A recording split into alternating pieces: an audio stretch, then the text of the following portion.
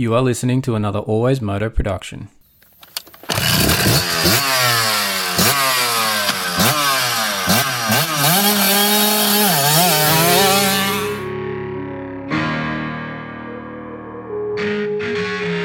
The Always Moto podcast with your host, David Hogan. We talk moto events from around the world. All the injuries, all the training ins and outs, the bikes, parts and gear inspections. The results, we interview your favourite riders. It's the Always Moto podcast. We occasionally have some coarse language and the odd stuff up along the way. If you don't like it or you don't agree with us, turn it off right now. I'd like to remind you that he is not a doctor. That's right, Moto fans, I'm not a doctor, but I am a physiotherapist, and this is episode 59 of the Always Moto podcast. I'm your host, David Hogan, as always, and we will be joined later in the show by the Always Moto contractor, Ben Grinley. Unfortunately, he is still just waiting to find that paycheck. This is the Always Moto podcast. We are in the depths of the clinic throwing strapping tape anywhere it will stick. As always on the show, we'll be going through all things moto, particularly the injuries in our sport, because hashtag injuries are a part of moto. This week on the show, we will be talking about the Super Motocross from Crashville. Nashville. Always Moto Fantasy League and the Super Motocross Emergency Department updates heading into this week's West Coast round in Denver. And let me tell you, it's been a busy week on the injury side of things. But bringing in the show today is Slantboard Guy. And don't forget, we have that affiliate deal in place with Slantboard Guy. And they have offered a 10% discount for Always Moto podcast listeners. So if you want to get your squats on point in the gym, improve your standing technique on the bike with stronger legs, this simple piece of equipment is for you. Use the code ALWAYSMOTO in lowercase at checkout, and you'll be able to save with that discount code. Also bringing you the show is Endurance Recovery Boots. Now, we've got that Always Moto inspection article out on fullnoise.com.au for these guys at the moment. There is also a video on how to use the Endurance Recovery Boots over on our YouTube channel. So go over and check that out. And if you haven't already, like and subscribe to our YouTube channel. But these endurance recovery boots, if you want to maximize your training, you need to be recovered before each and every session. These recovery boots can help you be your best for your next effort. Use the code ALWAYSMOTO in lowercase at checkout to save with those guys as well. And don't forget Tech 167 3D printing. If you need something super, super cool for your motorbike or even just for your garage, because they've got some organizing tools for your maintenance side of things, then you need to check out Tech 167 3D printing. Maybe it's just a funnel that threads straight into your oil cap so there is no mess when you're pouring in that oil. Then check out these products. A special code for you guys that you can only hear on the Always Moto podcast. It's Always Moto in lowercase at checkout, and it will save on certain purchases. As always, we need your show support direct here, and we still have our merch available. We still got our t-shirts. They are $25 plus postage and handling. So show your support of the show and rock a t-shirt at your next race. Email info@alwaysmoto.com. Put t-shirt order in the subject line and send the size you want through, and we'll be in touch regarding payment via PayPal and the delivery date. Now, shirt sizes, guys and girls out there, make sure you go a size or two larger than you would normally do. These shirts are a small make, unfortunately, so it's just being a little bit of a pain in the butt with shirt sizing. But that's if you go a size or two up, you'll be very happy with your purchase. If you want to show some support direct as well, send a donation to the Always Moto PayPal account. There is a link to it in our bio. Drop a message in there when you do that donation, and we'll read it out live on the show.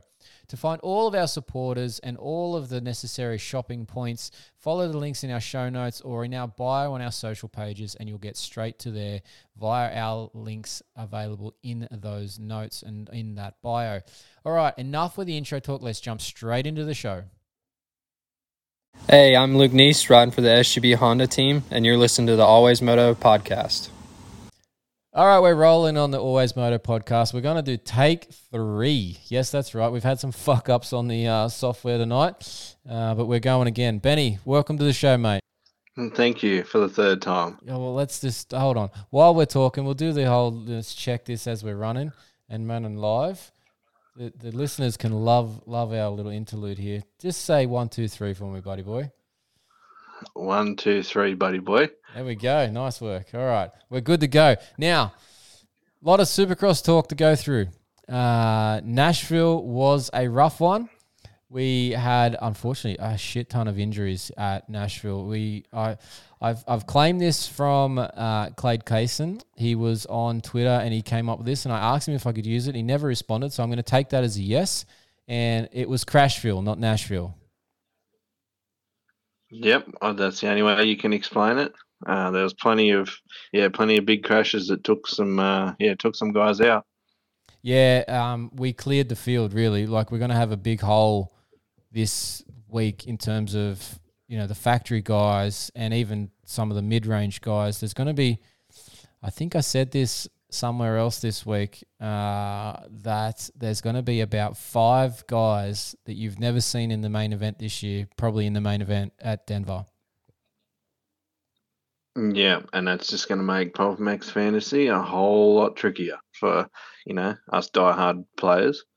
Well, that'll be interesting actually when we get to our teams later for the Always Moto Fantasy League. We'll have to come across that. But yeah, it's going to be hard to pick because you're going to have a bunch of 16s rocking in there and they'll make it. And that will be really problematic if you don't have them. But anyway, we're not going to win the championship, mate. It's just between you and me. So let's just play fair, eh?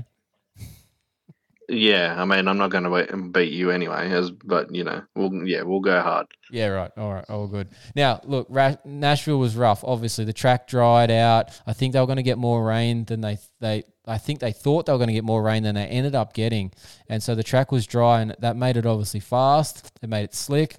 Guys made a lot of mistakes, but there was also a right-hand first turn, which isn't something we normally see too often on a Supercross track.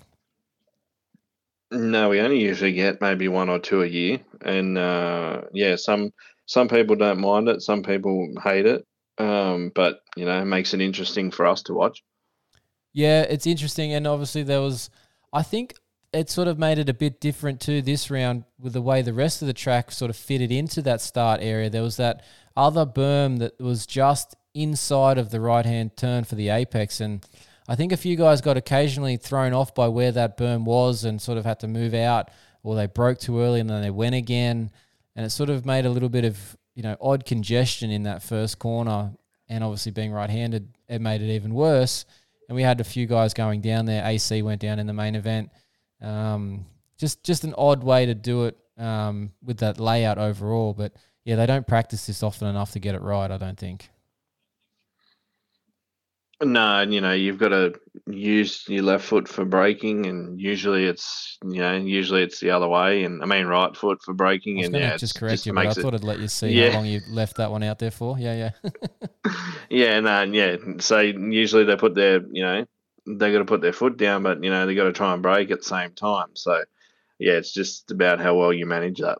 It was, yeah. And look, that track obviously played a big factor in the crashing, but I think in the results as well, like.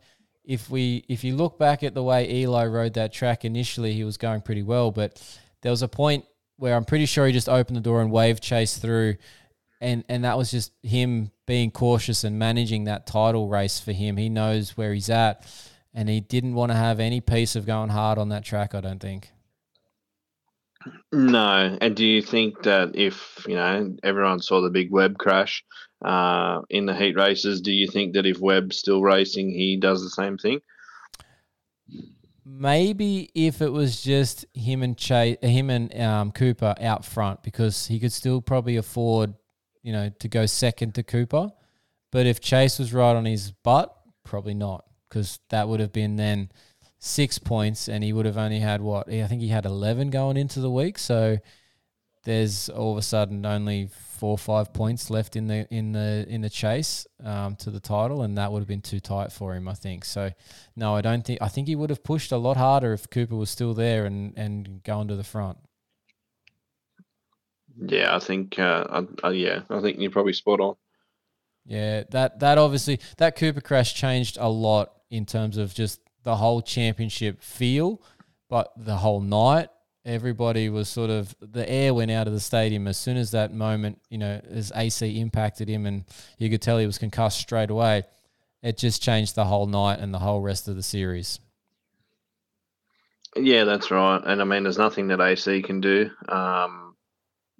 he's coming around the corner. That's the last thing he's expecting is Webb to be, laying there. And I mean, he shook his head straight away. And, from what he said on his socials and stuff like that, it's not the nicest thing. And, I couldn't even imagine how he felt after that heat race and whatever else. But it's racing. That happens.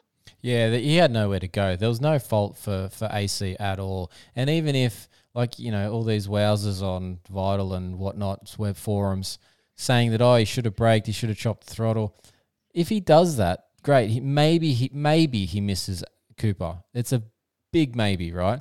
But who's to say that 2 or 3 guys behind AC don't run into AC and then push him into Cooper anyway? Yeah, that's right.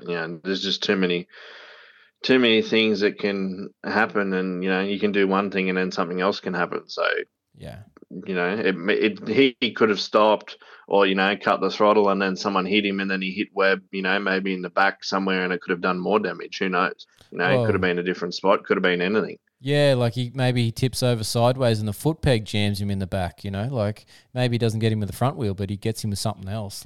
There's too many ifs and buts in that one, but yeah, it was just a racing incident. We'll leave it at that. But that title chase obviously has spread out a lot because of that incident. Eli's probably got an easy management job left for these last 2 rounds. But the only sort of catch in that story that I can see is that obviously this weekend being Denver, it's at altitude. Eli lives at altitude. He rides at altitude. He's used to the bike, and it's his home crowd. I feel like there's a chance that Eli wants to win Denver still. Yeah, and I think in our second take or our first take, I'm not sure whichever one I mentioned. One it was. Yeah, we've done a few now tonight. he this time last year he'd hurt his knee and he didn't get the chance. He couldn't push it that little bit to try and go for the win. So if he's fit and ready to go, then I think he might try and go for it, especially if he gets the whole shot and gets out front. But just depends on how the track goes too. If it gets too sketchy, he might just say, on you go, chase, and leave it at that.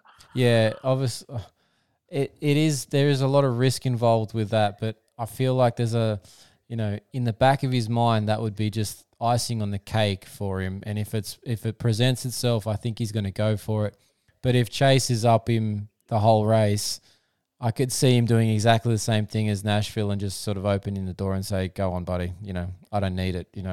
Big picture. I can win this title anyway." So, but if Chase has a bad start and he's working his way through the field and Eli's got a gap, yeah, I think he would push that right to the end to try and get that win.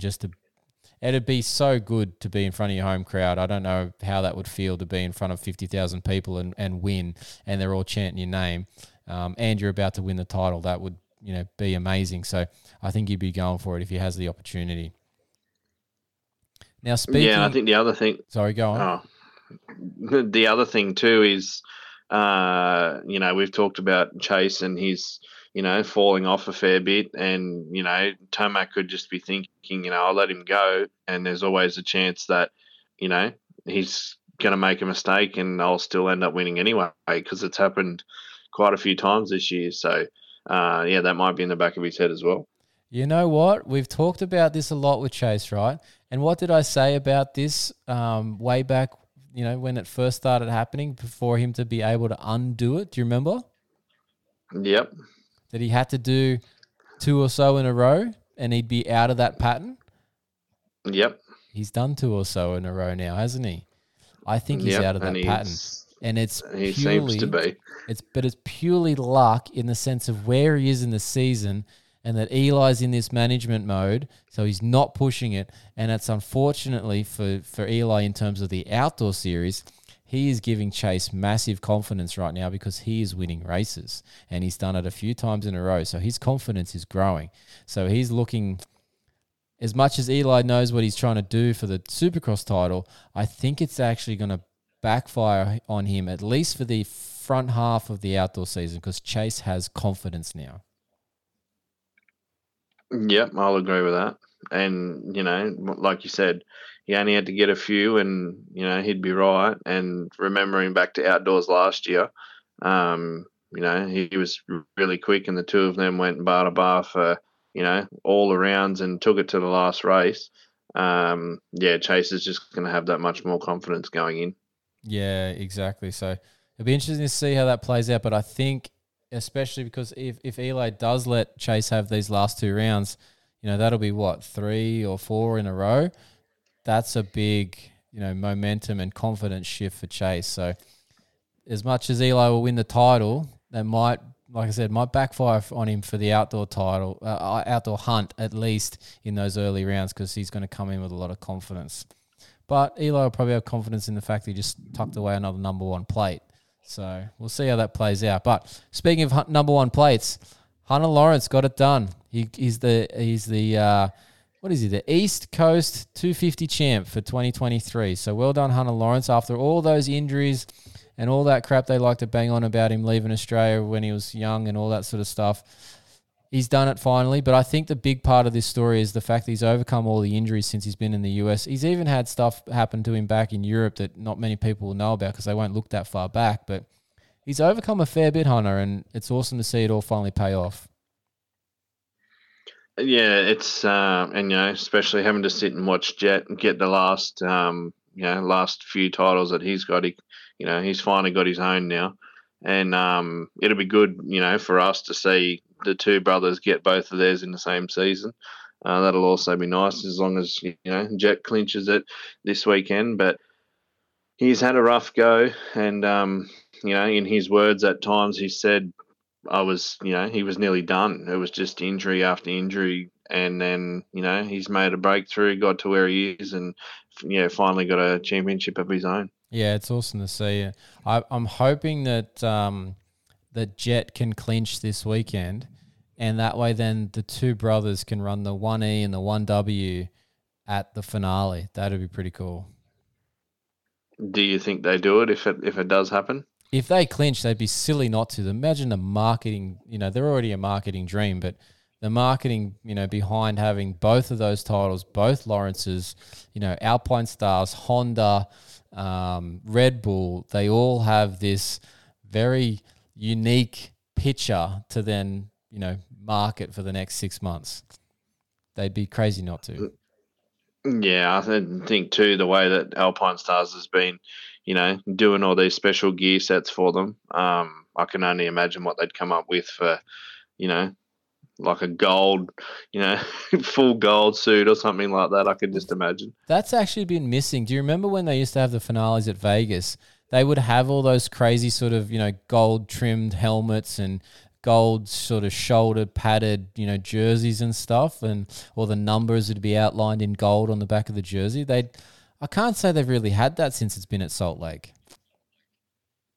No, I can't say I've seen anything like that. They get a gold helmet or whatever after they win the title. But they're not wearing that in the race. So no, that's a I haven't seen anything. Yeah, but yeah, it'd be cool if they, like you said, if Alpine Star, if they both have clinched by that point, if Alpine Star's got something in the works, to have that 1W and 1E, and they have these, maybe a matching gold set or something, that'd be pretty sweet. And like I said, then they've got that image for like 6 or so months to be marketing that. Yeah, it's an easy win. I could see it now, and Lucas Myrtle's got to be all over that, surely. Yeah, he's over everything. So yeah, you're probably right with that. Yeah. Now let's quickly touch on Barsha's injury. Now, for everybody at this point in the year, and I'll talk more about this in the emergency department, but it's the basically the bad timing zone, because we are less than 4 weeks away from the start of outdoors. And broken bones need generally 6 weeks to recover. So we are in a bad point for people getting injured. It sucks because they will miss the start of outdoors. Now, Justin Barsha is going to be right on the bubble of that.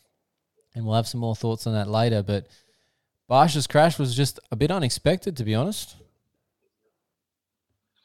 Yeah, I didn't expect it. And then I saw I think it was like a wide shot, and I saw the bike laying in the whoops, and I knew straight away, but they hadn't said anything on the TV yet. But man, he's been going so well. This last half of the season, and now, was looking good for outdoors, and then now he's got to sort of have a bit of time off the bike, and who knows where he'll be when he gets back. Yeah, it'll be interesting. One, if he makes the start of outdoors, and two, if he's actually ridden the bike more than once before he does. So we'll have to wait and see on that one. But yeah, just bad timing zone. It's not good at this point. Anyone in the next 2 rounds that gets injured basically writes off their outdoor season. Now, Marshall Welton, did you see that incident with him in the heat race? I didn't actually see the incident itself. I saw the aftermath of it, but yes, no, the 0 points on my fantasy team tells me that, yes, something happened. I can't believe you picked him. He's had a shocker of a year. Why would you pick Marshall Welton on a Supercross race? I just had to go for it, just trying to make some points up. Yeah. Now, did you see the reason why he couldn't get the bike off? Did you see his Instagram photos this week of the front disc? No, I have not. Oh man, that thing is very secondhand. It is so far bent out of shape. That's why he couldn't move the bike. The bloody disc physically couldn't go through the caliper. There was no way that front wheel was going to turn. So, yeah, it was an ugly thing. I bet you they just cut that off for scrap. So, yeah, that was an interesting one. I'm not sure many people have known why he was stuck there. They would have just been like, "Oh, the Suzuki, you can't kickstart it on the face of a jump. He's off balance." But no, it was actually the disc. It was mangled. So he's obviously jammed that into one of the other guys that was there on the ground with him. And yeah, it's just bent completely out of shape. So yeah, interesting reason for that one. Now, little different topic. We're obviously the Aussie side of things. Oz Pro MX is going again this weekend. It's happening at Maitland, which is not too bad of a track. It's a bit difficult for viewing, but it's a decent racetrack. Now, interesting enough for a small Australian series, we've got a retro round this week. Thoughts on a retro round, Benny? Look, I think it's cool. But what your thoughts are, I'm on board with that as well, because yeah, it's like you said, a very small thing. Well, let's get in that, because obviously we talked about this before, like pre-show, before recording. Now, I love a retro round. I love the fact that you see this cool stuff, especially when all the US teams do it for whichever round, especially when like the Yamahas pull out that yellow and black sort of setup. But we're in Australia, we're the Australian series. It's tiny, right? We've got 2 decent factory teams. We've got some KTM and Gas and Husky teams that are sort of, I don't know, 3/4 of the way there, let's say, in terms of a factory effort.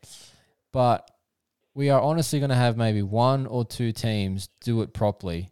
And outside of that, it's just an expense that the rest of the series or the rest of the teams don't need, and so potentially aren't going to do anything about. Why do we need to spend that money? If we want to have a retro round, cool, great. Let's just make it so that MA makes some banners and we have a little display area where a team can bring out, maybe they've got an old bike like CDR would, and they can put it in that area, and we can have some old images and stuff, and people can look at it kind of like a museum display. But do we really need to get new graphic kits and new gear made specially for one round when we don't have the money to really pay any of our riders anything ever?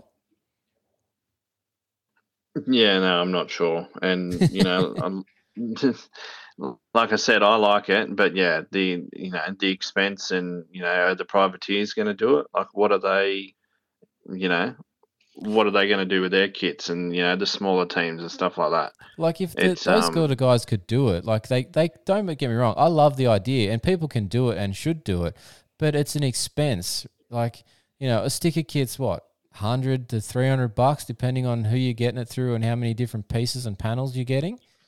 Like, why for one round? Yeah, and Yamaha have a global sticker kit that all Yamahas have, whether it be MotoGP, MXGP, American Supercross. Here, they've all got the same, colorways on their graphics, and are they allowed to even change that? Who knows? Well, so that's the interesting point, right? So we've got in our notes about that it's the 30-year anniversary. We spoke about this, a couple of months back on one of the early shows when the Aussie series started, about the fact that it's the 30-year anniversary for the CDR team this year. And we've checked out their social pages, and they've got images of Luke Clout's bike 2 days ago, and it's that generic, official monster Yamaha kit that you talked about that's now a worldwide thing this year. I don't even know if they're doing anything. Like there's information that Craig Anderson's going to be with the team this week just as a sort of an ambassador thing for that 30-year anniversary, and they'll probably have one of his past bikes there. But I don't know if they're actually doing anything kit-wise, gear-wise at all. So do we really need a retro round? I don't know. We'll leave that to the listeners to make their own decisions. Yeah, look, they'll probably hate me for it, but anyway, I do love. Don't get me wrong. I love the idea of a retro round. I love the military appreciation rounds that they do in the States, but that's when they've got budgets for these things. They've got an appropriate budget. They're already paying their riders. What if we just gave the money for the sticker kit and the special gear that we've paid direct to our rider? I think the rider would appreciate it. Anyway, let's move on. All right, but what about we talk about the track for this one? You mentioned you think this might have a little bit of a different starting gate scenario for the Aussie series. We obviously have not the same requirements on the gate side of things for each track, because obviously we're a bit smaller and each track's an individual entity. You mentioned something about this one might actually have some, the great starts. Yeah, well, I saw a photo that the Pro MX Instagram page put up, and there seems to be metal grates on the start line, and there's a video of Denny Ham, doing a track preview, and so he starts on them. So yeah, I think that's a little bit different to the other tracks. I think the others are all just dirt, but yeah, I think we've got metal grates for this one.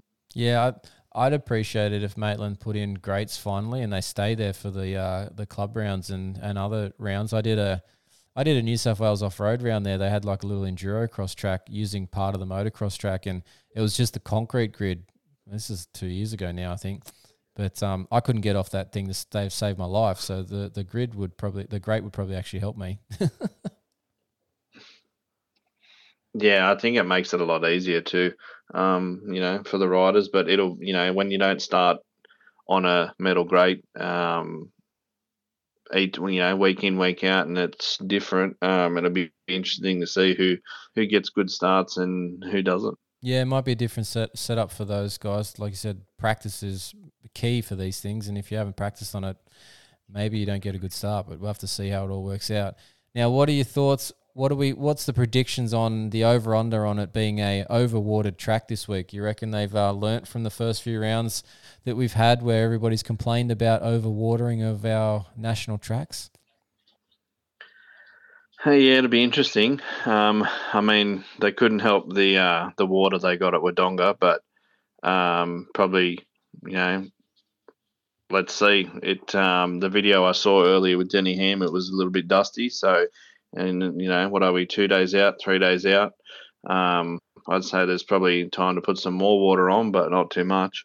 Yeah, that's the issue, right? Like you've got to get that water in earlier for it to actually soak in and be sustained. It's when they put it in late that it just sort of sits in the top layer and puddles, and that creates that slop that they have had so far at the beginning of these practice sessions and first motos, and then they get these dry, crusty ruts for Moto 2. So, but I think they'll be throwing plenty of water down, because at one of the early East Coast rounds we had at Maitland, I think it was end of January, beginning of February, I can't remember exactly the date, the promoter got smashed because it was super dusty at that round. Obviously being summertime for us over here, that made a difference, but they didn't obviously put enough water in it at all, and it was a big talking point after the event. So I'm sure they won't want a repeat of that, especially at a national level. So I dare say there's going to be a lot of water put down.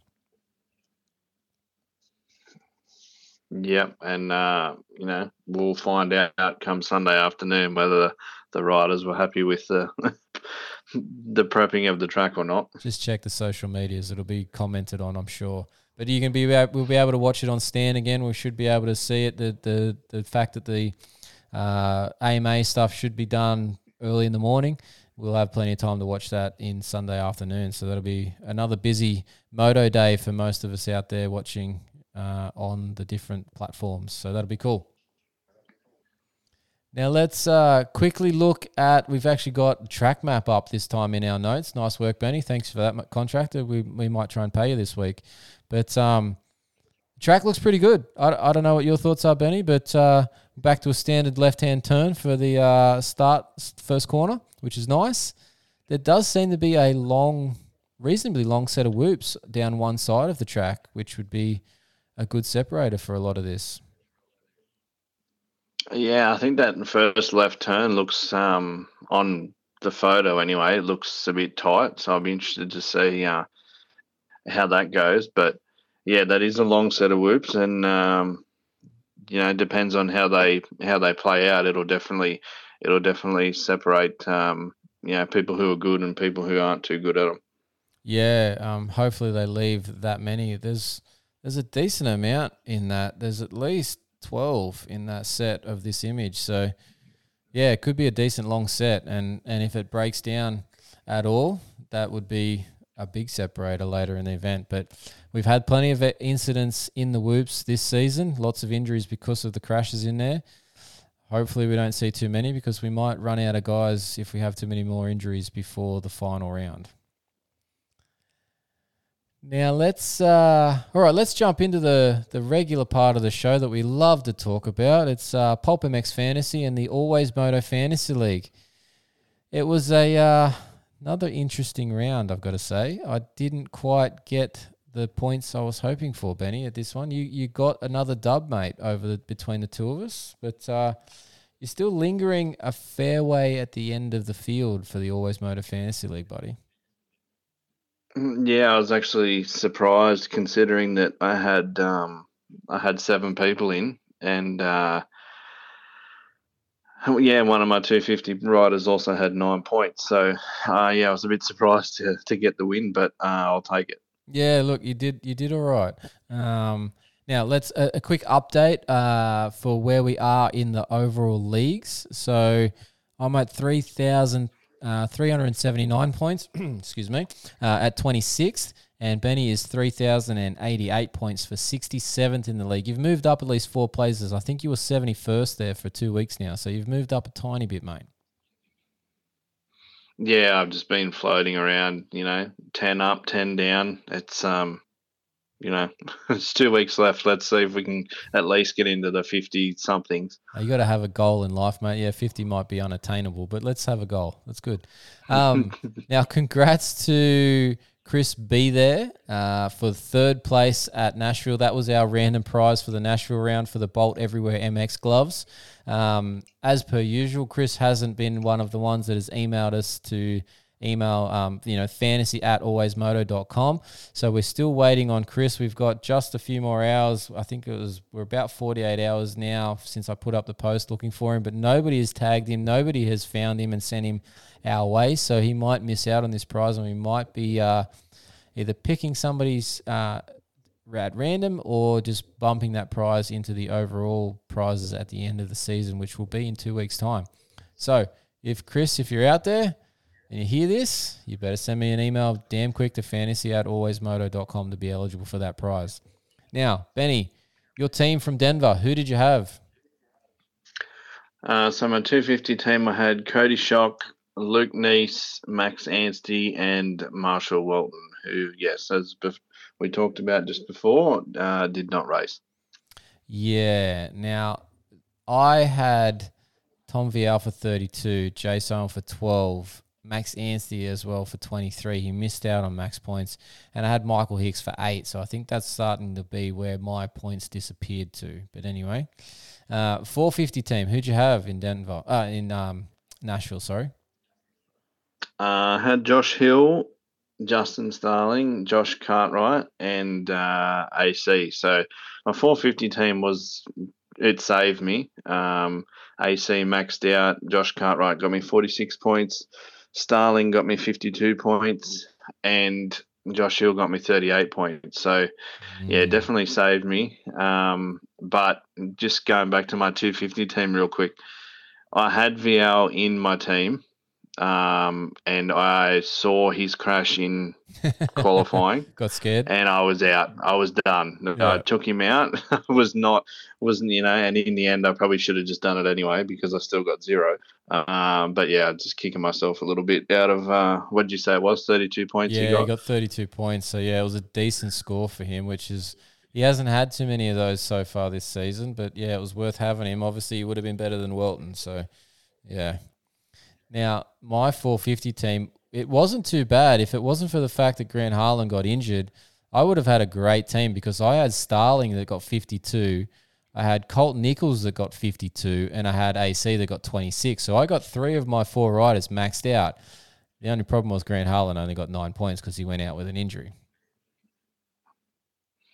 Yes, that doesn't help anyone. No, so disappointed. It's hard luck for Grant. Obviously, you'd rather not have a dislocated shoulder, but I'd rather have a few more points too. But anyway, all right, moving on from Nashville. Let's. What is your 250 team for Denver this week, mate? Yeah, look, I'm not real happy with anything. One of those that nights, I'm seeing. Yeah, it's. I don't know. At the moment, we'll see. We'll see when we get there. But for now, I've got Hampshire as my all-star. Carson Mumford, Jerry Robin, and Dylan Schwartz. So that's my 250 team at the moment. But yeah, we'll see how we go on the day. All right. Well, I've gone Mumford with a 0 handicap. I've gone Derek Kelly with a 2. RJ Hampshire is the all-star with a 2, and Honey Yoda is a 7. So got obviously all these things are potential changes once we see the practice times. But yeah, it'll be interesting to see how these guys go. I'm banking on Jet potentially not going for it, and that's why I've gone RJ as my all-star. So we'll see how that plays out. What about the 450 team, mate? What have you gone there? So I've gone Colt Nichols at a 0. I just think, with these few riders out and after his ride last week, he'll have some confidence. And as long as he gets a good start, he should be up there again. Justin Hill is my all-star. After last week, he did pretty well, and everyone else is sort of a 1, 2, 3, so there's a little bit more room there for max points. And again, same thing, good ride last week. Hopefully he's got some confidence and I could see him up top. I've got Logan Carnow, who, depending, because we've also got a Pulvermax LCQ race, depending if he does well in that or not, he'll be on my team. But if he does well, I'd probably will get rid of him because he'll probably go, yep, I've made enough money this weekend and let's just party. Maybe he parties on the Friday night after getting that Pulp MX money and doesn't have the best Saturday morning. Yeah. And at the moment, I've got Shane McElrath. So, yeah, we'll see how we go. Oh, maybe he'll have a shock that doesn't blow apart this week. We'll have to wait and see how that goes for him. So I've gone for my 450 team. I'm going to put Chase Sexton down because I feel like he's just going to win. Even though I said all that stuff earlier about Eli Tomac, I still think Chase will win. I've gone Kyle Chisholm at a 4. I've also got Logan Carnow, but again, similar to you, depending on how the Friday Pulp MX Privateer Challenge race goes, that might change. But I've also gone Josh Cartwright because he's at a 10. So if you look towards that back end of the field, there might be some people that you might want to pick there. And somebody like a Devin Simonson, Cade Clayson, even even Marquier or Lane, they're all got like double-digit handicaps, and they've all qualified for mains, and they're probably all guaranteed to qualify for this main for the fact that we're missing 4 guys now. So could be worth a look in practice to see where these times are and make a few high handicap picks if you're listening out there for the league to try and make a few points up. Yeah, and just remember that a lot of them will be racing on Friday. Yeah, so you just keep that in mind. Yeah. All good. Now let's have a quick thanks to the Fantasy League sponsors. So that is Coastal Motorcycle Centre, Goat Brand MX, Thor MX Australia, Michelin Australia, Ringmaster Images, Helltech Australia, and Bolt Everywhere. Now, one of our previous winners who finally got in touch with us from our random prize has helped pick the number for this weekend, for the position for this weekend's random prize. Now, this weekend's going to be the last weekend we do the random prize because next week is the final round. So we'll just do our overall prizes and we'll talk about those prizes next week. And this week's position is going to actually be 18th, hoping that Jet Lawrence is clinching the title. We're going to go with 18th this week in the Fantasy League for that random prize. And this week's prize is going to be another set of knee brace socks from Goat Brand MX. And we've just confirmed that Goat Brand is going to be on again for the outdoors for Fantasy League prizes for Always Moto Fantasy League, which is awesome. So thanks to the guys at Goat Brand MX. Anything to add, Benny, before we wrap up this section of the show? Yeah, I'll put you on the spot. Who wins the Pulp MX privateer race? Ooh, good question. You know how all those OnlyFans girls are out there saying, you know, I'll give you a free subscription to my OnlyFans if you pick the winner? I actually commented on one of those because I went through the comments to see what people were saying, just to see who would pick the, you know, what people were thinking as who was going to win. And I'm like, you know what? Jared Lesher's on a 2-stroke. It's at altitude. He'd be a absolute miracle man if he pulled it off. Let's put Jared Lesher on there because nobody's thinking about it. So I think Jared Lesher's actually a chance. He's a good rider. He is ripping on that 252 stroke. He's a potential chance so long as he's got that thing jetted right. Yeah, well, that's a fair pick. Yeah. What about you? Who do you think is going to pull this one off? I can't see Cartwright not winning it. I think he's just been doing really well, although that I'm not sure what he was thinking in the heat race last week, but just letting, I think was it Miller, just go straight by him, really. Yeah, that was bizarre. But I don't know. I think, you know, in the longer race, which this is a 10-minute race this time. Yeah. I think he could be the winner. Yeah, he obviously has got speed and been doing really well. But you know who else is probably a potential sleeper is Devon Simonson. He's sneaky good on that 450. He's made 2 main events and he's only raced 2 450 races. So he's a potential for me as well. Yeah, that's a fair call.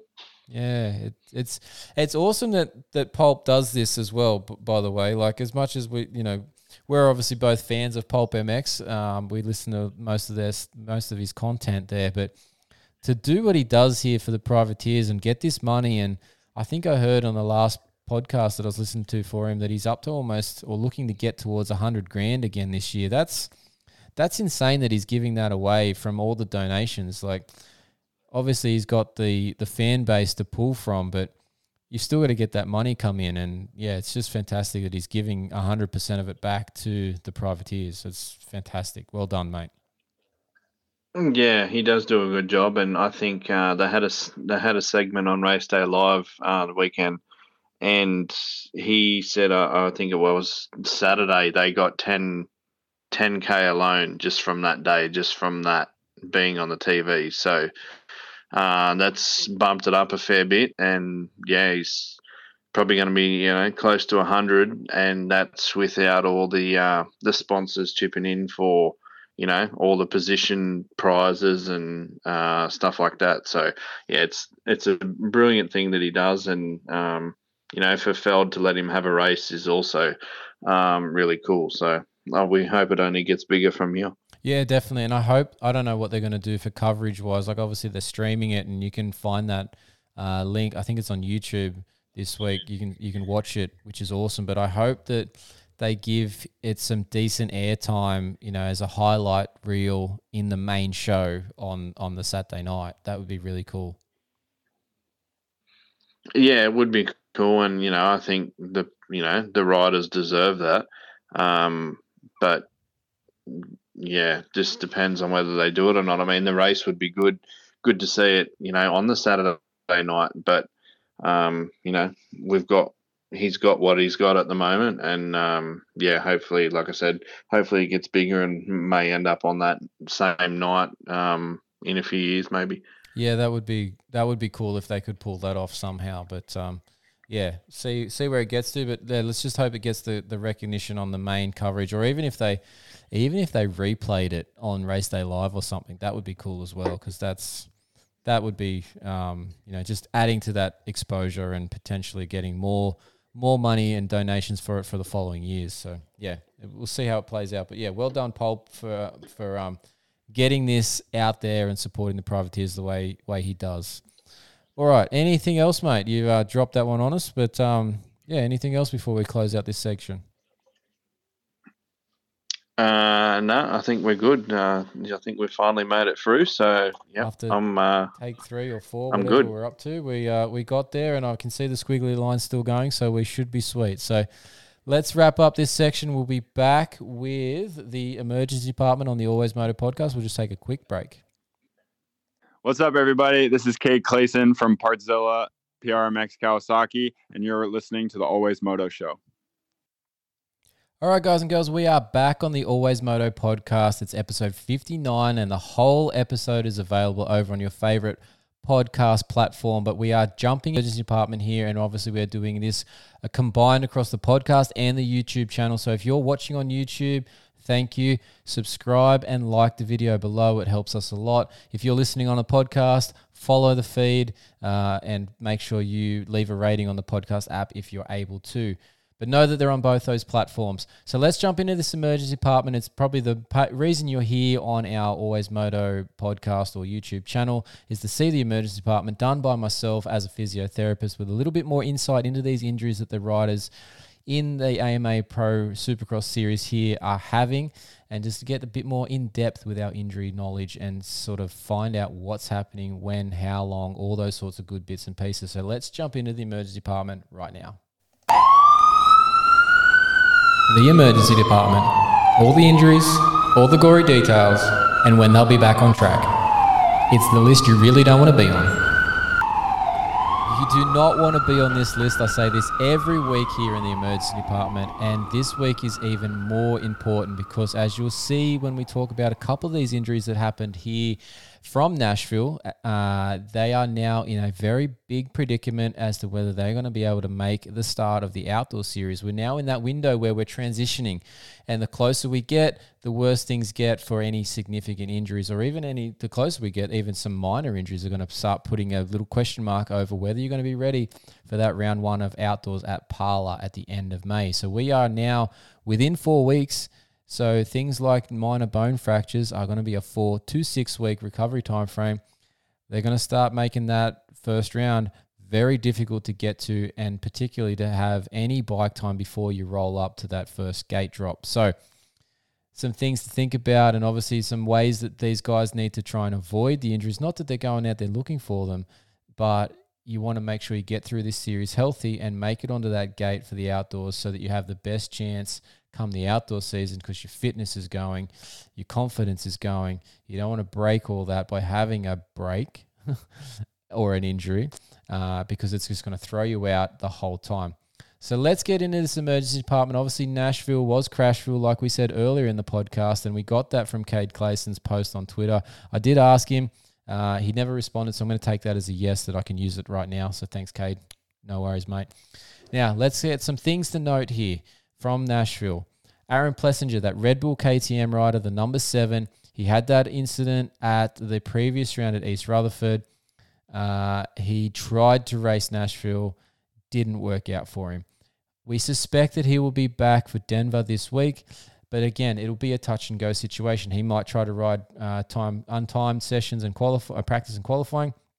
He might not make it through again. We'll have to wait and see. But if he does ride, he will be the only one of the KTM group in that 450 class, and then in the 450 class for the KTM group that will be on track, because we've already lost Marvin Muscan, Cooper Webb, Malcolm Stewart, Christian Craig, and Justin Barsha.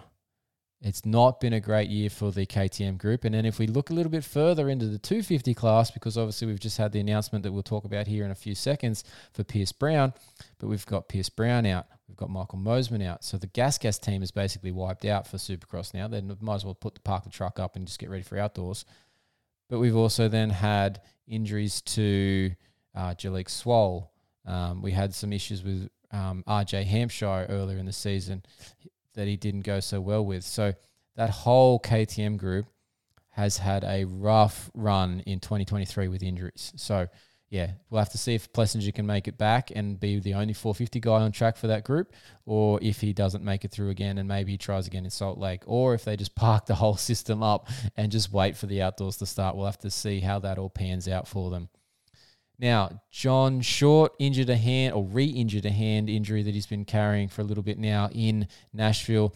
Missed out on those main parts of the night program, but he is told us that he'll be in Denver, so hopefully that means he is all good to go. But I dare say he'll be still managing that when it comes to Denver, but he'll definitely be at Denver because obviously that Pulp MX Privateer Challenge is financially rewarding for him to be there, so he'll be trying to ride, and we'll talk about that a little bit as we go through this show.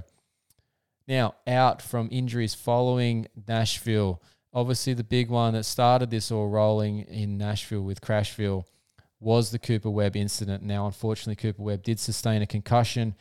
He's on concussion protocol, but he's already taken the steps to remove himself from the next two races and eliminate himself from the series. So he's moved to do that. Now, the AMA concussion protocol, we've spoken about it heaps on the podcast. It is a process.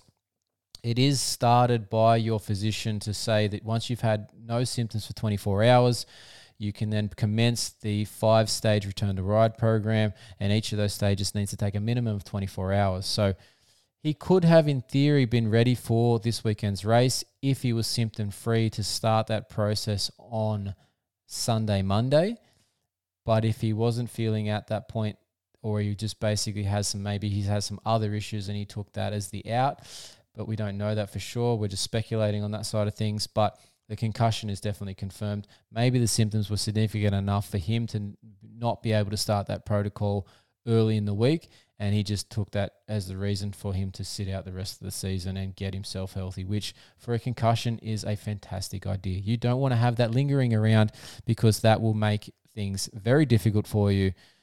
You don't want to have any of those sort of memory loss issues, proprioception issues, balance issues, what else? Any of those problem-solving sort of issues, everything that the brain controls, vision, hearing, it can all go wrong following a concussion. So you want to get rid of those things very quickly, and Cooper Webb has taken the right steps, in my opinion, to do that, which is great.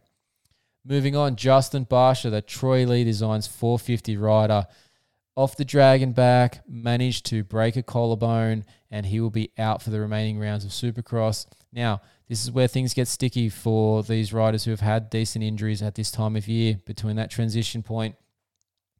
If Justin gets this surgically repaired, it is a 4 to 6 week recovery time frame. In theory, at about 2 weeks, you will feel great from their collarbone repair work by the surgeon, because you will have that plated. It will be plated across, it's all screwed together, so it's held solid. The bone is still broken. It's held together by the plate, so you're artificially inflated at that point. So you technically could ride. It's down to whether you can tolerate the pain, and if you want to risk basically impacting that plate and re-breaking it, or breaking the collarbone in a different position around the plate and then creating more of a problem for yourself. So whether it is going to be ready or not in time is one question. Whether he wants to take that risk, whether he can manage the pain, whether he even has any bike time before he rolls onto the gate is another part of this as well. So there is a chance that he is on the line for round one. There is also a chance that he is not. We won't know for about another 2 to 3 weeks. So we'll have to see how that plays out. You probably won't hear anything about him until that week of the first round. And that would be basically because that would be his first opportunity to be back on the bike in a sensible time frame, let alone whether he's physically capable or not as well. Exactly the same scenario goes for Rock River Yamaha's Benny Bloss. He broke his collarbone as well at the same venue at Crashville. So he's in exactly the same boat. We spoke with Benny direct, but so we have confirmed that he has gone ASAP to California to get his plated, and his aim is to be ready for round 1 at Parla. But again, you have to see how that post-op side of things goes. It's not as straightforward. It's not a guarantee. Every surgery that is out there has some inherent risk. Obviously, infection is one of those possibilities. Non-union, other pain, other irritation. Maybe the surgeon gets something involved and it damages something else. There's plenty of things that can go wrong. They talk to you about it when you do those surgeries, and they say, this percent chance of this is less than 99. It's 99% never going to happen. Blah blah blah. There is that 1% chance that it could happen. So we have to see how it all goes. Ideally, it goes perfectly well. Don't want to be Debbie Downer, but we've just got to point out some of these things occasionally so everybody gets an accurate picture and how badass these guys are when they do come back from these injuries in a short space of time. They've taken all these things into account. All right, next on the list, and it's just come out today, Jason Anderson of Monster Energy Kawasaki. He's had a couple of crashes recently. He had a practice crash. He had a crash in practice at Nashville, and he had another crash in the heat race. One of those crashes, I'm not exactly sure which one from his update, but one of those crashes has led to a couple of broken vertebrae in his neck. Now, this is a significant injury. Anywhere, anytime you break a vertebrae in any location in your spine, it's not good. One, because obviously the risk is you can have issues with your cord and become paralyzed in some form, partially, fully, different layers means different innervation levels for the nerves, and obviously the higher up it goes, the less function you can have. Luckily for Jason, this is deemed as a non-displaced fracture. Now, a non-displaced means that the bones are broken, yes, but they are still sitting in exactly the spot that they should be. They haven't shifted and they haven't impacted onto that cord or any of the associated nerves that come out from the cord through things that are little holes that are called foramen in the vertebrae. So, good news for Jason is that is non-displaced. Bad news is he broke 2 vertebrae at C5 and C6, which is just at the base of the neck for anyone who doesn't know where they are. So for Jason, that is, again, it's a 4 to 6 week type injury, potentially because there's 2 and it's your neck. It's probably going to be more like 6 or 6 to 8 weeks. But again, it depends on his healing rate. Every person heals at a different rate. He might be able to rest really well and not irritate it, and it will heal quickly. He might do other things like take some calcium supplements. He might use a bone stimulator. He might take some other sort of herbal, non-traditional medicine to try and improve bone healing. And that might speed up the process. He might do hyperbaric chambers, those sorts of things. He might do nothing at all and just rest, and it might still be exactly the same time frame. You never know. As much as there's all these options out there for alternate medicines, you don't know if any of them actually work for you. Now, will he be back for the start of outdoors? I doubt it. I reckon you will see Jason Anderson around round 3, maybe even later. Just depends on how that process goes, because one, he's got to get that 6 weeks or so of non-riding time, but then he's got to obviously build back up fitness. He might have to test the bike. He just might need some general bike time to feel comfortable before he goes and hits outdoors, because he might not have done very many laps on an outdoor track, given he's been still deep in Supercross season. But he might have done plenty. He might be completely ready, and he just needs a week to get up to speed again, and away he goes. So it's going to be around that round 3 mark for me, I reckon. That's my call at this stage. We'll see how that works out. But it is a massive injury. There's no two ways about it. Broken vertebrae, it's huge. Don't discount it. These guys are superhuman. And for him to ride with that as well, once he rode the LCQ and the main event with it, that's pretty impressive. That's some serious adrenaline running at that point. Adrenaline is amazing. It will make you override just about anything. So he has done an amazing job. But glad that he's recognised that he's got the scan and he's realised there's actually a problem there, and he's pulled himself out. So he's out for the last 2 rounds of Supercross, and like we said, potentially not back till partway into the motocross series as well.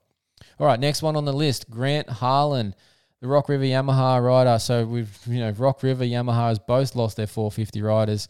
He unfortunately dislocated his shoulder in a crash in the whoops. We spoke to Grant. He was trying to get some MRI scans done this week. We haven't heard back from him. We did offer to actually help him read and interpret the scans as to how bad they are, so that if he could potentially ride this week, we could help suggest whether that would be appropriate or not. But the thing with dislocated shoulders, everyone's different, but whether it comes out cleanly or whether it tears the labrum as it comes out or whether you tear the rotator cuff or your bicep as it comes out, those are all factors that implicate how quickly you recover from it. If it comes out and goes back in without too much hassle and it goes back in a relatively short space of time, you can potentially get straight back into your activity.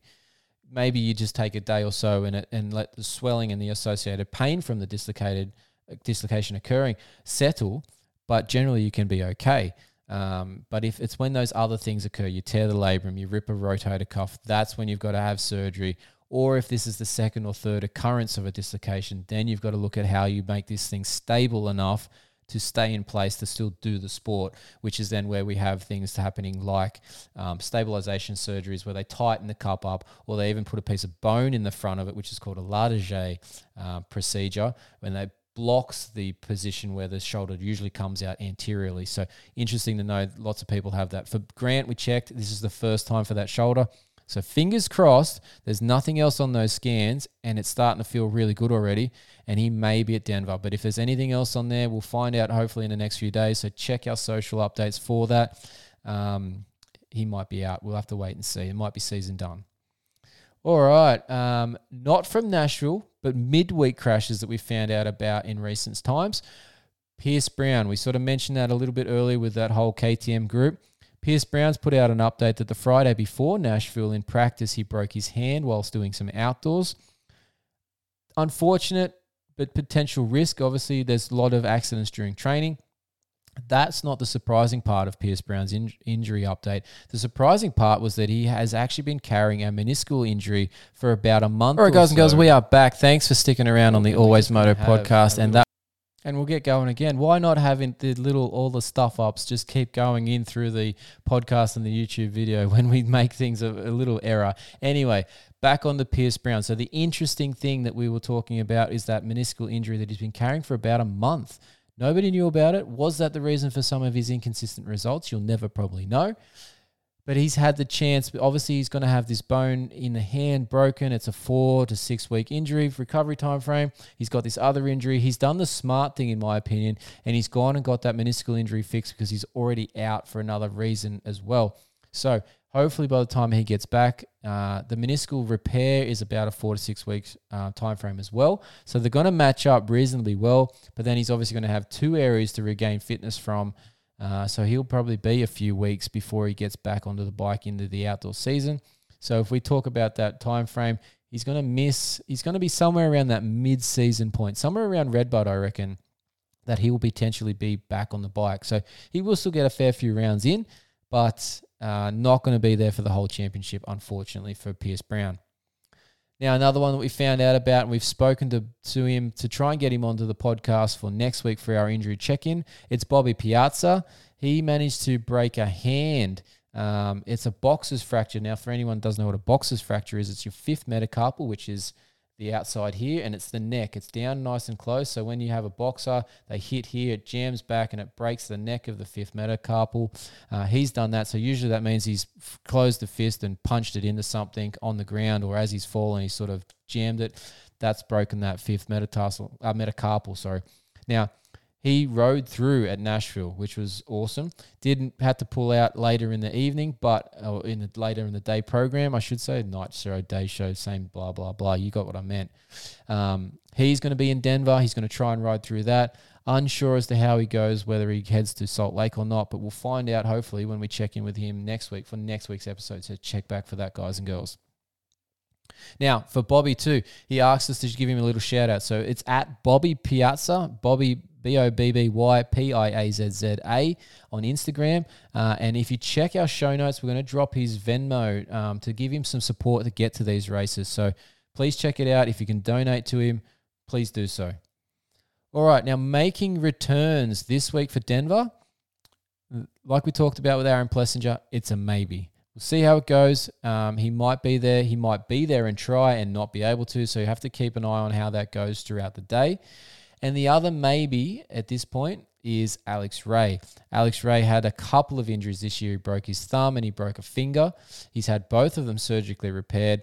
He's about 3 weeks from that repair. He's just, I think, a week now from having that plate removed out of his finger. And he potentially might try and ride Denver because of the privateer Pulp MX Challenge. There's a lot of money on offer, and he could potentially get a bit of that.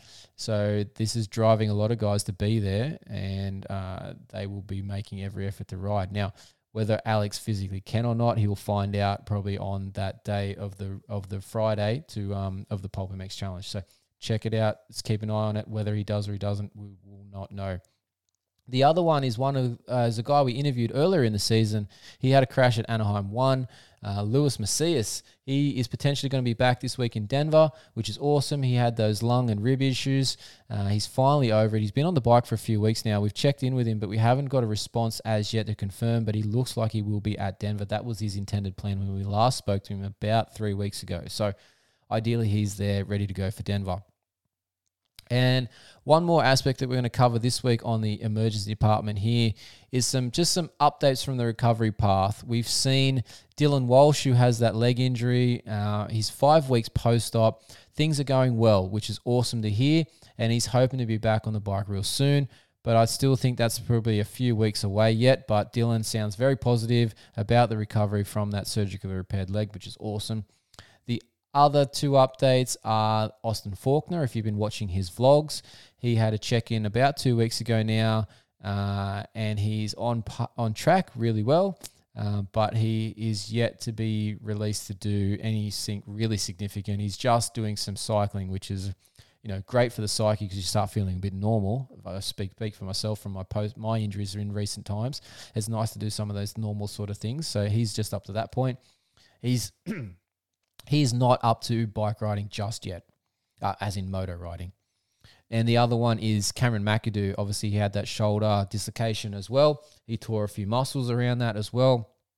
He is only a few weeks post-op, but he has started therapy. We spoke about that a couple of shows ago where he was delaying the therapy start because of from specialist recommendations. Good old throat sore here. Been talking too much today. But he has actually been seen moving that arm around, which is great, using some electrical stimulation to assist that and start to reactivate those muscles. Nice little technique there. But he's a long way back from getting back to action yet, but he's been seen to be making some steps in the right direction, which is awesome. All right. Now, Quick shout out while we've got the chance. We haven't done it in any other point in the show of the full podcast episode, which is episode 59. We were part of a MX Vice interview today with Ed Stratman, which was awesome, where we went through a lot of the injuries that have happened in the AMA series. So if you get a chance, check out the MX Vice social pages and their YouTube channel or their podcast. It'll be on a few different parts of their stuff. It's about an hour-long chat with me and Ed, and we go through, like I said, all those injuries and a few more stats. So feel free to check that out. It was an awesome chat, and that's why my voice is probably a little sore. I've spent most of the day talking about moto and then obviously the day job as well. So good stuff, but check it out. All right, let's jump into Dave's diatribe. This is Dave's diatribe. What's a diatribe? A diatribe is a forceful and bitter attack against someone or something. So keep your head down. You might be next. You could be next. That is right. You could be next. This one's an interesting one, right? So normally we have a go about something strange that's happened. Obviously, there was you're probably thinking I have a go about the Cooper Webb removal part from the medic crew where they were holding his helmet whilst they were driving him off, trying to stabilize his neck. And obviously, you think you'd put a C-collar on if that was the case. I've had that chat on Twitter. If you want to check it out, go and check out my Twitter feed. We've been engaged in that for a little while. There's a lot that could be done there. it's a tricky situation. But if you feel that you need to stabilize the helmet, you should be stabilizing the neck properly with a collar. That's my opinion. There's lots of other things that we can do post that I would really like to see implemented, like a medic that is a part of the TV crew with a review booth so they can watch these things and feed that back to a radio to the guy that's going to the guy on the track, and then also link that to the AMA as to whether they then red flag it or not a bit quicker, which they might have a little bit of that process, but I think it could be improved a lot. And then also then, implementing a bit more of a removal process for the riders, because at this stage, it's hit and miss. You've seen it a few times now where, a rider's put a seat collar on, but then they've let him walk, or that he didn't have a seat collar on, but they're holding the helmet. Just let's make it a standard procedure. Now, the Dave's diatribe that I really want to get to is actually from the MotoGP world. So obviously people are probably going to switch off here because we've switched genres. But Jack Miller got on the podium, which was awesome, right? At the last round, he got on the podium. But Jack, can we ease up on the shoeies, mate? Like, they're a fantastic way of celebrating when you win. But if you just get on the podium and get third, let's try and avoid the weird crap that's going to come out of your boot that you've been wearing for 40 plus minutes in a GP race, where, and then drinking out of it so you can, try and get yourself tetanus or some sort of dengue fever. I'm just making up random viruses here now. But nobody needs you to do that more than you need to. So if you want to start winning, yeah, sure, do shoeies every race, but let's just back off on them when they're on the just for podium finishes, right? Like let's keep it for a special occasion. All right, hopefully Jack hears that. We'll see what happens. Maybe we'll get some feedback from Jackie. But look, it's great that you did a good result, man. That's awesome. I'm glad to see you on the KTM doing well. Just ease up on the shoeies. All right, let's take a break on the Always Moto podcast. We'll be back with more. We've got our check-in with Gage Linville from his injury recently at Atlanta. That'll be in a separate YouTube video, and it's all part of the Always Moto podcast, episode 59, that you can check out on your favorite podcast player. Thanks for watching, guys and girls. Make sure you like and subscribe to the YouTube channel, and that you're following and subscribed and leaving a review of our podcast. Thanks for watching. Thanks for listening. See you shortly after this break.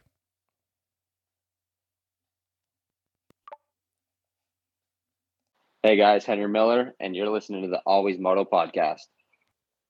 All right, joining us this week on the Always Moto podcast, it's been his rookie season for the Supercross. He's been running on that East Coast there. He's been riding for Firepower Honda. It's the number 602 of Gage Linville. How are we doing, Gage?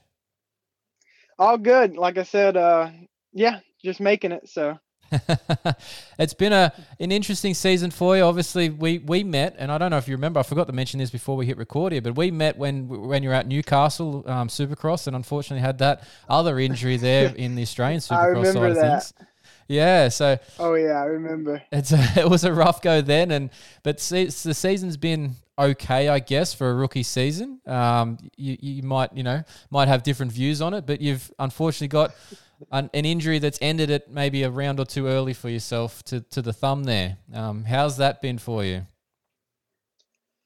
Yeah, rookie season's not, what I was hoping, I guess you could say. I really didn't feel like myself up until my last 2 or 3 rounds. Just one word I could describe it would be kind of mediocre. I feel like I progressed throughout the East Coast, you should say, with a 19th in Detroit and a 13th in Atlanta. It just took, me way too long to get there. I missed the first couple mains, and, ideally that's not where I want to be. I progressed. I mean, I guess you could look at that as a positive, and my best finish was a 13th in Atlanta while injured. So, I was really looking forward to the last, I think we have 3 rounds at the time. I was really looking forward to them, but, injury cut me short, but, it's racing. I'm just glad it wasn't nothing worse. Do you think that sort of the beginning of the season, at least, do you think that was impacted by what happened, with the injury in Australia? Like the time, obviously you lost probably 6 or so weeks there from that collarbone injury, and that sort of delayed your starting point for your prep time in the States. Do you think that impacted what the results were, and maybe even just the ability to make the main in those first rounds, or do you think that didn't play a factor at all? Maybe a little factor of, kind of confidence in Supercross. Yep. A lot of people don't know I broke my collarbone leading up to Australia. Only had like 2.5 weeks on the bike. The crash in Australia put me back another 6 weeks. You could say like I felt good on the bike, but I wasn't very confident in myself on Supercross. Sure. So the more racing we went on, the better I got, which I felt was good. But yeah, crashes are going to happen. You just have to trust. I had to trust myself more. And even like in Atlanta, I know it was more of a speedway kind of. So the track was a little more outdoorsy. But like I've told people, like that was the best I felt like, since I've been on the Honda. Like I felt really good there. Like, I don't know if it was because it was more outdoor style and that's kind of like what I've been used to for the past so many years, or I was driving with the bike better. But like for there, I felt very good on the bike. I kind of felt like I was like in tune with the bike more. Everything just kind of came to me more natural. And even a crash in the first free practice when I did my thumb, like it was painful all day, but it was still like, I still felt good with the bike, if that makes sense. Like I wasn't, even though I crashed, I wasn't like nervous to crash again. It was like, okay, like I know what I have to do this and this, I'm not going to crash, just kind of believe in myself more. Yeah, that's obviously confidence has just come into the program for you over the multiple weeks of actually doing laps and going to the events and stuff. You just got comfortable with the scenario by the sounds of it to me. So, but yeah, obviously that initial bit, the confidence was thrown out by the previous successive injuries there. So yeah, a bit of a rough go for you to come in. Oh, for sure. And like you said, confidence is one of the biggest things in Supercross or just riding. Anything you do, not just riding, but riding in general, you got to have confidence. Exactly, yeah. And so this particular injury from Atlanta there, it's an avulsion fracture to the thumb. How long have they said to you about recovery time frame for this one? What's the doctor's got on it? So the doctor thinks, got checked up right after Atlanta, and he put me in a spica cast for 4 weeks. I'm going to go back for x-rays and kind of go from there. I think I go back either late next week or early the week after. Mm-hmm. So yeah, I'm kind of in a spica cast, which is kind of holds my wrist and my thumb stable. Yep. But no, the good thing was he doesn't think it was any ligament damage. So that's always a plus. That means no surgery, just he wants to keep it stable to make sure it heals properly. And from kind of what I was told, I never even heard of an avulsion fracture, but the way he kind of explained it, it's the bone that connects the tendons. Yep. I want to say is how he said it. Yep. But yeah, he just, he didn't want me riding anymore because, I could further damage it or, even mess the tendon up. And with the messed up tendon, that's surgery, and that's, 6 to 8 weeks instead of 4, hopefully. So yeah, you can make the situation I go worse back quickly. Absolutely. And, it had been different if I was, up there with them guys and, make it or break it. But, I've only made 2 mains so far, and, it just wasn't worth the risk wasn't worth the reward in that scenario. But yeah, feeling better now. So the goal is to, get back on the bike as soon as he releases me. Yeah, nice. And I'm glad you sort of went to that little bit of description because I was going to go there for what an avulsion fracture is. But yeah, you're right. It's where the tendon or the ligament attaches to the bone, and that bone piece pulls off with the tendon and the ligament still attached to it. So it actually heals better than a torn ligament or torn tendon because you've actually the bone's just got to work itself back together. And as long as it stays stable, which is why they put you in the splint, they usually heal really well. It's when you move it again, and maybe at a week or 2, you move it again by mistake, and it pulls it back away that you got to start over again. And then you're restarting. Yeah, and like even at Atlanta, it was like in qualifying, I couldn't even hardly do no more than like a lap and a half, 2 laps. I couldn't really bend the tip of your thumb. Yep. It was just kind of stuck straight. But we took. I'd put some CBD stuff on it and iced it all day. And luckily, for the heat race I was able, with the adrenaline kind of kicked in. LCQ was adrenaline and main was adrenaline for, I'd say, half the main. Then kind of adrenaline went away and pain started. So it was kind of a manage from there. But no, like I said, to be honest with you, I really thought I jammed it and turned out a little bit worse, but not as worse as it could have been. So just look at the positives from here. So with the plans then, so obviously you said if the thing goes well, maybe next week, the week after with the X-rays updates, hopefully you can get out of that cast and maybe even start riding that week or so. What do we got planned in the future here? Are we doing outdoors because the Firepower team's only Supercross? What's the plans for you this year? Yeah, so the Firepower team's only Supercross, like you said. I'm gonna go, privateer for outdoors. It's not all the rounds. I'm gonna do the closer rounds. I think I'm gonna do 5 select rounds. Okay. Just get my feet wet. I haven't raced an outdoor pro national. I didn't get to last year with the transition to Honda after Loretta's. So yeah, just kind of get my feet wet. See where I stack up with them guys. Just 5, maybe 6, if depending on how we're doing.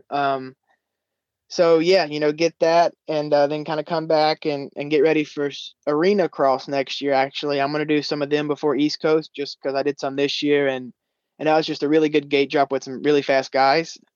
Just kind of get the tempo and stuff up. And then the plan is to run full East Coast next year. Okay. Have you got anything going? Are you going to be with the Firepower guys again, or is it too early for that to be to be known at this stage? Yeah, like you said, it's too early. Yeah. I only had a Supercross only deal for this year. Yep. And my results wasn't great by any means. I definitely progressed throughout the rounds up into my injury, and them guys noticed that. But yeah, it's too early to tell. Like I said, I'm doing my own thing for outdoors, and maybe cards fall into the right place, and I get a ride, whether it's with them or another team. Yeah, fair enough. Obviously, the next couple of results will probably help those conversations for you, particularly when you've got some outdoor things. Because obviously, only Supercross so far rookie season. It's you got to put some runs on the board, as they say. So see where you land in a couple of weeks' time. Absolutely, yeah. Like you said, you got to put some points on the board. You can't just go out there with what I've done so far. I feel like I can be a good guy outdoors. Even like in the amateurs, I was a good guy outdoors. So I feel like that's kind of more my forte, I guess you could say right now. Mm-hmm. But yeah, just put in the work and let it show it outdoors. Definitely. Now, a question that we ask all the riders lately that when they're coming on for the Always Moto podcast, because we're just curious to see what everybody's got going on under their gear. Gage, what have you got under your gear, mate? Do you have something in particular, or are you just the generic knee brace chest pro guy? Yeah, I'm pretty generic, I should say. Just chest protector, knee braces. In practice, though, I will say I do wear my chest protector over. Okay. But like me compared to the other guys, I wear a pretty bulky chest protector. You should say it's a hard plastic one. It's not one of the little roof detectors. Yep. So practice, I like to wear mine over, and racing the last couple rounds I wore it under. Just to. We had supplemented gear with Fly, just to kind of help out and show the sponsors more and not cover stuff up. Yep. But when I wear it under, I wear a compression, a Pure Outlaw compression, like a full jersey. Yes. It's made out of the athletic material, so it's like it's not really very, very hot. Are you doing so that I to wear stop it under my everything gear. rubbing you? Yes, exactly. Because like my teammate Max and stuff, he puts tape like on his nipples and stuff like that. I do that all the time. I get laughed at for that all the time. Yeah.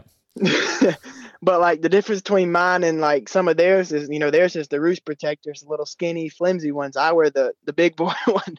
It's a full on chest protector, and it's made out of the hard plastic, and I don't want to tape my whole body, so I just I wear the compression jersey. But it's a little hotter than not wearing anything, but it's not life or death. It's manageable. So yeah, I like to wear that under. But that's why I wear it over, just because it's a little easier in practice. But no, other than that, I'm pretty generic. I don't wear any no other than knee braces, no other kind of braces. So yeah, right. Oh, that's good. It's always interesting to see, because we've had some and there's some random things that they run under the gear, but you're right about having to tape things up, because that's a bit of an issue there for some people. I know the nipple side of things can be really painful, and there's actually a scenario where you can actually have your nipple drop off if it rubs on something too much. So it happens for marathon runners. And actually, I will say on my knee braces, I do tape them too. Now that I'm thinking about it, I tape the straps just because, I wear my pants. I like to put them pretty high, so I don't like it like when I put my pants and stuff on, sometimes it'll rip the Velcro. Okay. Yep. So I always tape my knee. Once I Velcro them, I always tape them each one. So it makes it a little bit easier, a little bit more tighter because I run my stuff pretty tight. And just like with my gloves, I run a smaller size than what I should just because I like the real tightness of it. Yeah, nothing bunching up in the palms there when you're gripping. Exactly. It's one of those things that can really quickly turn into a blister if it bunches up. So yeah, I can understand that one. Yeah, you're right. And I think it's probably more personal preference of more than anything. I could wear a large glove, but I like the medium. It's a little smaller, like you said, a little tighter. I feel like I have more feel with it. I think a lot of guys, once they get to that sort of, really competitive level, the gloves always end up tighter because you don't want your hand to move on the bar at all too, because that extra material will slip. So yeah, it's a pretty common thing for most people to go a tight fitting glove. Oh, for sure. Well, look, Gage, that was awesome, man. I appreciate your time on the Always Moto podcast and giving us that insight into what's under your gear. Hopefully we see you back on track here real soon and like you said, get to some of those outdoors as a privateer and get some decent results, mate. We can, hopefully then you can get another ride and put in some more effort for next season. Yeah, and like I said, that's the plan. But yeah, thank you for having me on. I appreciate it. No, all good. Thanks for your time, Gage. Thank you. This is Derek Kelly, and you're listening to the Always Moto podcast. All right, guys and girls, we are back. Thanks for sticking around on the Always Moto podcast. And that was a wonderful insight into a rookie season there with Gage Linville. So thanks for getting on the Always Moto podcast. Let's jump into our weekly product inspection highlights here on the show. And this week's product is going to come from Force Accessories. It's their case saver. Now, if you don't know what a case saver is, it's a little aluminium product, a billet aluminium product or milled aluminium product that goes onto where your front sprocket is. It is a saver because it will stop the chain when it derails or breaks and derails from hitting your clutch slave cylinder. So it then protects that. It also then, or if that's on a KTM group bike because of that hydraulic clutch system. But otherwise, it's also protecting that ignition cover there as well, because obviously as the chain throws off and comes forward, it can jam straight into that cover, destroy the cover, potentially then throw into the ignition there and potentially stop that and, just destroy the bike at that point as well. So this little piece is a fantastic way of protecting that area. It just saves that section from any chain derailment actions. It also just protects, like particularly on the KTM and Huskies and gases with that hydraulic clutch, that whole slave cylinder section there. It's just protecting. It's wrapped all the way around it. It's covering very nicely. So if you do drop the bike side on and it potentially lands on a rock at that point, you're hopefully not going to break off the fitting at the top, where the actual the hydraulic line attaches to it. You're not going to potentially break that off. You're hopefully just going to hit on that case saver and protect that whole section of bike. So it's a really good product to have. Small, simple, easy to fit. It just goes straight into the existing bolts that are already there on the bike. You just need these ones that come with it that are a tiny bit longer so you can bolt straight up. It's a simple design. It's very effective. And the best part about it, you can get them in all different anodized colors. For me personally, I've gone with the black one on our current Gas 350 that we've got. It just sits in there really nicely. We've gone matching all colors with that Force Accessories, all in black. They all pop off the motor there because obviously the motor's that metallic silvery sort of color. The black stands out on it really, really nicely. So, but you can get all sorts of colors, blues, reds, your oranges. So yeah, you got plenty of options to pick from in terms of color choices. Now, these are a product that Force Accessories you can get direct from their website, which is forceaccessories.com.au. They go for about $77.23. Now check for your model for the fitment on their website and then the specific price, because obviously they might vary from model to model, and they will also be able to get that sent out to you. So obviously delivery fees and all that is on top of that price there. But check their website for your exact price for your exact model. But they're well worth having, just a little bit of protection for your bike and also add a little bit of bling and a bit of style to it as well. So yeah, check out Force Accessories, guys and girls. They've got a whole different range of protection products, but this week's product is that case saver, and I highly recommend that you get one for your bike. All right, let's wrap up this show here on the Always Moto podcast, episode 59. It's been another fantastic show. Thanks to all of the people that have made it possible. Obviously, Gage Linville for his time here with our big interview with him and a check-in like we do every week. Thanks to the Always Moto contractor, Ben Grinley, and thanks to you guys and girls out there for listening. Don't forget to send in those T-shirt orders, to email them to info@alwaysmoto.com. Follow us on social media to stay up to date with all things injury and moto. Search Always Moto on your favorite platform and then follow and subscribe. And if your podcast app allows, make sure you leave us a rating. Please do it right when this episode is over. That's the first thing you've got to do. Before you put your phone down and change to the next podcast, leave us a rating. Don't forget, you can check out all of our written articles over on fullnoise.com.au and soon to have additional content coming your way on our own page at alwaysmoto.com. That's it for another show, guys and girls. Thanks to Slantboard Guy. Thanks to Endurance Recovery Boots. Thanks to TechWix 167 3D Printing for the show support. Thanks to the Fantasy League sponsors, Coastal Motorcycle Centre, Goat Brand MX, Thor MX Australia, Michelin Australia, Ringmaster Images, Helltech Australia, and Bolt Everywhere. Now, remember, you need to be smooth to be fast, because if you're not, I'll probably be seeing you deep in the emergency department, maybe even the clinic, having strapping tape thrown wherever it will stick.